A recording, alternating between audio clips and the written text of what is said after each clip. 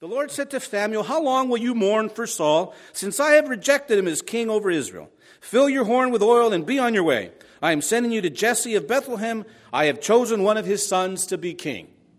Isn't it ironic that if truly it is a story about listening, that he would begin the story with a famous listener? Remember Samuel? He was not always the prophet. He was once the little child.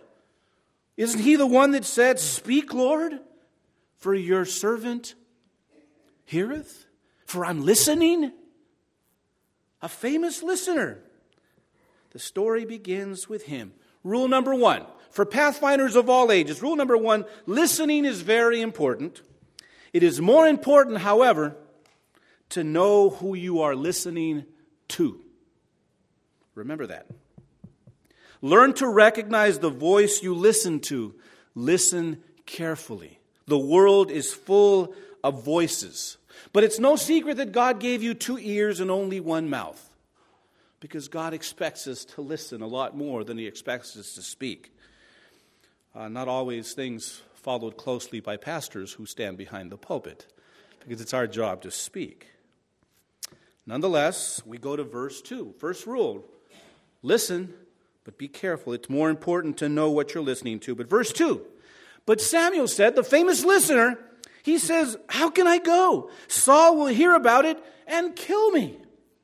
Oh, there's something wrong here. Because the famous listener is not listening anymore. He has the audacity to ask God, "Are you sure that's what you want me to do?" The famous listener has ceased to truly listen. If God says move, we ought to move. If God says stand, we ought to stand. But in this case, God says go, and he says, "Are you sure? He may kill me." Isn't this the same Samuel? Well, which brings us to rule 2. Listening is not an intuitive skill. It's not an instinctive skill. It is something we have to learn to practice daily. Listen to the voice of God. How do we listen? You are challenged daily to take some moments in the Word of God, to take some moments in prayer and listen. Because if you don't take time to be in the Word, if you don't take time to practice, it does not come easily. Trust me, I know. I'm a principal. I know that people, for the most part, do not like to listen. They like to speak. And particularly people who enter the ages of middle school and high school. If you want to know anything, ask a child that age. They know everything. They will have the answer. They are the best parents. They know how to best parent themselves. Let them, ask them, "How should I do this?" They'll tell you exactly how you ought to parent them. Well, what I'm trying to say is it's not intuitive. We need to learn and practice to listen. That's the lesson here. In verse 3, God reminds Samuel, the famous listener, "Listen, I'll tell you what to do. Just do it. Just go. Just do it. Take your oil and go." But there's more. The movie continues. Verse 7, follow with me. But the Lord said to Samuel, "Do not consider his appearance or his height, for I had rejected him. The Lord does not look at the things that man looks at. For man looks at the outward appearance, but the Lord looks at the heart." Not only had Samuel forgotten how to listen, he was now getting the wrong message because he was listening to himself. He had forgotten. It was his own voice he was hearing. He was getting the wrong message because it was his message and not God's message. Which brings us to rule number 3. Hopefully you've remembered rule number 1 and rule number 2. Rule number 1, it's more important to know who you're listening to. Rule number 2, practice listening because it does not come instinctively. And number 3, it's not enough to listen. You've got to know what to listen for. Not just who to listen to, but what to listen for. Otherwise, you will be confused. It's easy to listen to ourselves talking, and we fall in love with the sound of our own voice. It's easy to listen to messages from others, and there are messages everywhere. We are what we wear. That message is out there. The outside is most important. Image is everything. Substance is secondary. Those are messages we hear constantly, but Jesus says, "My sheep know my voice, and they follow." Life will send you, Pathfinders of all ages, messages, many messages. Beware. Beware what you listen to. Make sure you know what you're listening for. And now the plot thickens. Verse 11. So he asked Jesse, after having gone through all the older brothers, you know their names, Aminadab, Eliab, Shema, move on. He goes through all, and he said, are these all your sons? Because God told him, nope, none of them is it. Oh, Jesse says, there is still the youngest, but he is tending sheep. Samuel says, send for him. I will not sit down until he arrives. Now enters David. David, after he's gone through all the sons, where's David? He's the star, tending sheep. In other words, he was in Pathfinders. He was the Pathfinder alone of all of them. He was the only one who was away. Pathfinders. Why? Wouldn't that be the obvious question? Why isn't he here with the rest? Why isn't he here at the meal? Why isn't he here where the action apparently is? The prophets, he's at Pathfinders. What's the point? Let the sheep take care of themselves. Somebody else can do that. He ought to be here. What a nerd. What's he doing in tending sheep? What's he doing that for? What a loser. But they failed to understand rule number 4, which is why we're here. Before you can learn to listen to God, you must first learn to listen. And that's what Pathfinders is all about. Truly, have you not realized that half the time you're in Pathfinders, you're listening? They tell you where to go, where to stand, where to move, how to do it, how to tie it, how to paste it, how to cut it. You're learning. You have a choice to make every time someone tells you don't put your patch like that. It goes the other way around. Or that's the way you hang your sash. Or that's the way you tie the kerchief that goes around your neck. This is the way the uniform is worn. This is where the belt, this is where the buckle. All those things, learning to listen. But beyond that, it's teaching you a lesson that in life, before you learn to listen to God, you must first learn to listen to parents and teachers and Pathfinder leaders and pastors and kind, compassionate, handsome principals. You got to learn. You got to learn to listen. Because if you never learn to listen to people you can see, how will you ever listen to someone who you can't see? David learned many lessons with the sheep.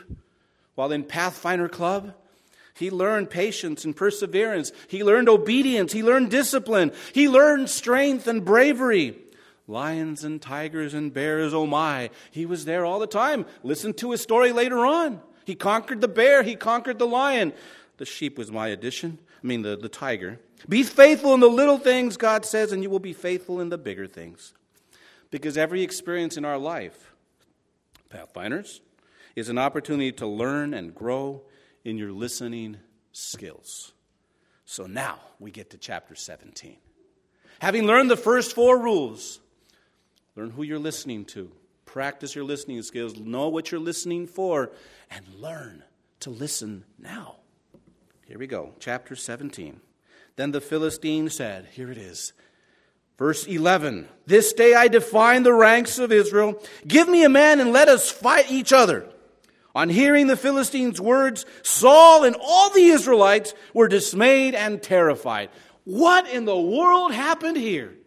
Something is wrong. The king and everybody, it says, everybody in Israel was what?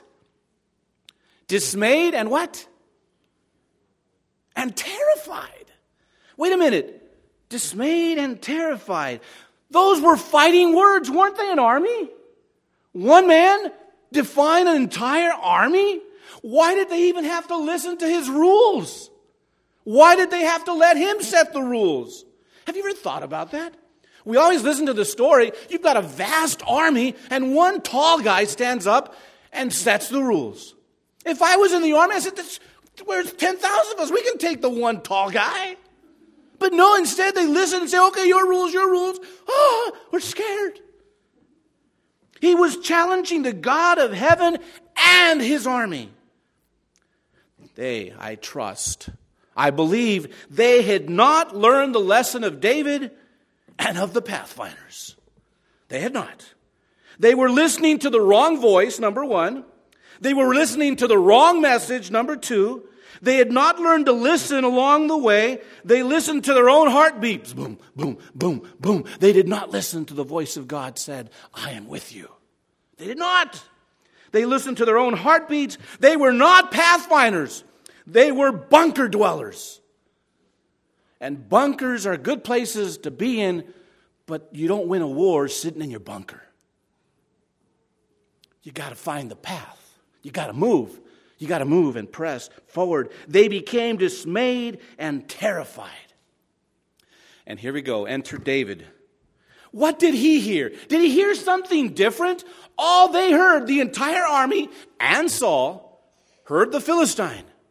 That's what they heard, and that's all it took to put them back into their bunkers to hide. David shows up. What did he hear? Well, here we go. Verse 23. Follow with me, chapter 17, verse 23. As he was talking with them, that is his brothers, who he came to visit, remember, because he was just sent to deliver supplies. As he was talking to them, Goliath the Philistine, champion from Gath, stepped out from his lines and shouted his usual defiance. And David, the Bible says, heard it. So he heard Goliath, number one. He heard the message, your God is worthless, your faith is foolishness, believing is for the weak, I am strong, come take me. Just one person. I will prove it to you. How did David react? Well, it doesn't say. It just says he pressed on. Verse 28. That's not the only thing he heard. Second thing he heard, when Eliab, who's Eliab? His older brother. The one that had been passed over. He was in the army. He was one of the bunker dwellers. But he heard that David was around. Snooping, he said, wait, when Eliab, David's oldest brother, heard him speaking with the men, what was he? Never mind.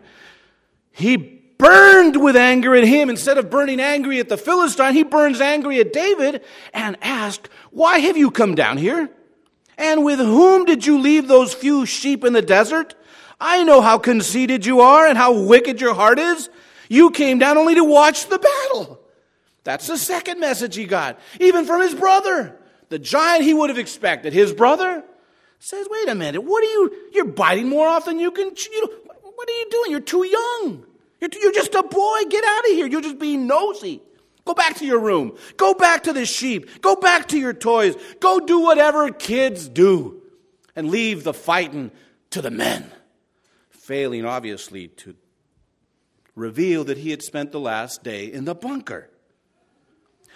How did David react to Eliab's message? You can't do it. You're too young. You're too puny.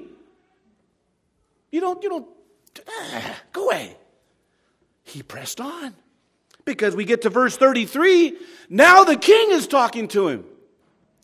And King Saul replies, you are not able to go against the Philistine and fight him. You are only a what? You're only a boy. And he has been a fighting man from his youth. The old experience thing. He heard it. You can't do it. You've never fought. You ever fought a giant? You ever fought a giant? Have you ever fought a giant? Any of you have ever fought a giant? Had Saul ever fought a giant? Had Eliab? None of them had. He said, he's been a fighting man since his youth, and you're just a boy. You don't look the part. Not only he heard earlier that he was just a boy, but now Saul was saying as a boy, you don't even look like a warrior. You're too young. You can't do it. You can't do it. He heard it from Goliath. He heard it from his brother. He heard it from the king. And what was his reaction?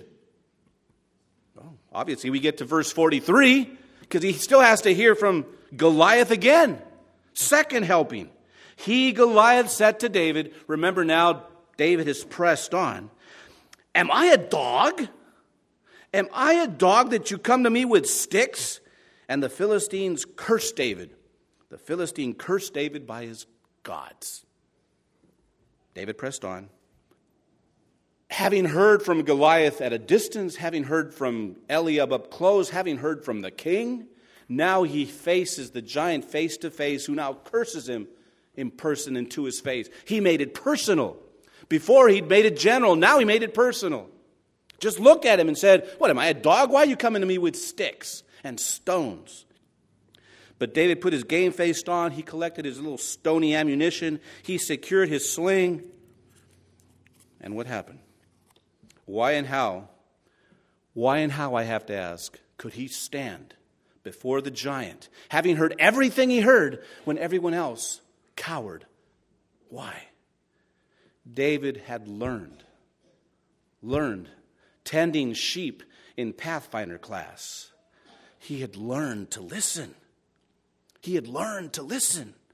He knew who he listened to. He chose what he listened to.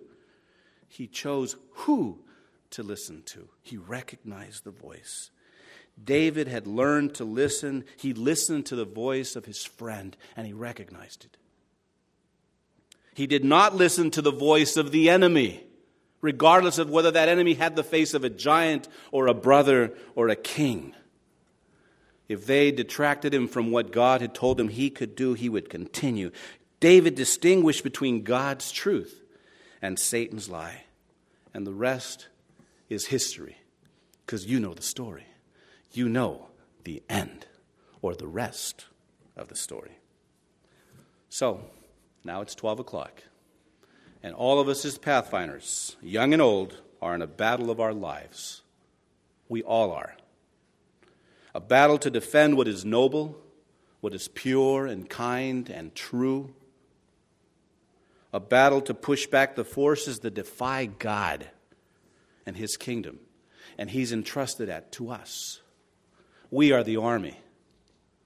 Maybe an army of one, but we are the army. It is a battle between good and evil. Two forces facing each other today, every day of your life. And your life is the battleground and the trophy.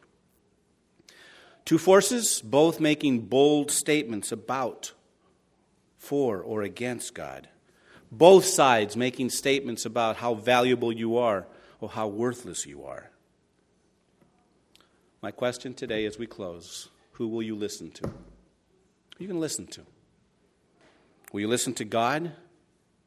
Will you be able to distinguish his voice from all the others that try to convince you otherwise? Will you choose to believe his words when the world tries to convince you that it's not true, that it's not worth it, or that the price is too high? Jeremiah 29, verse 11. We're going to close here because these are the words that God tells you today.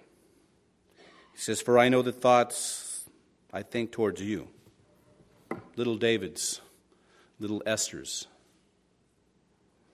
"I know the thoughts I think towards you, thoughts of peace and not of evil, and to give you hope and an expected end." Who will we listen to?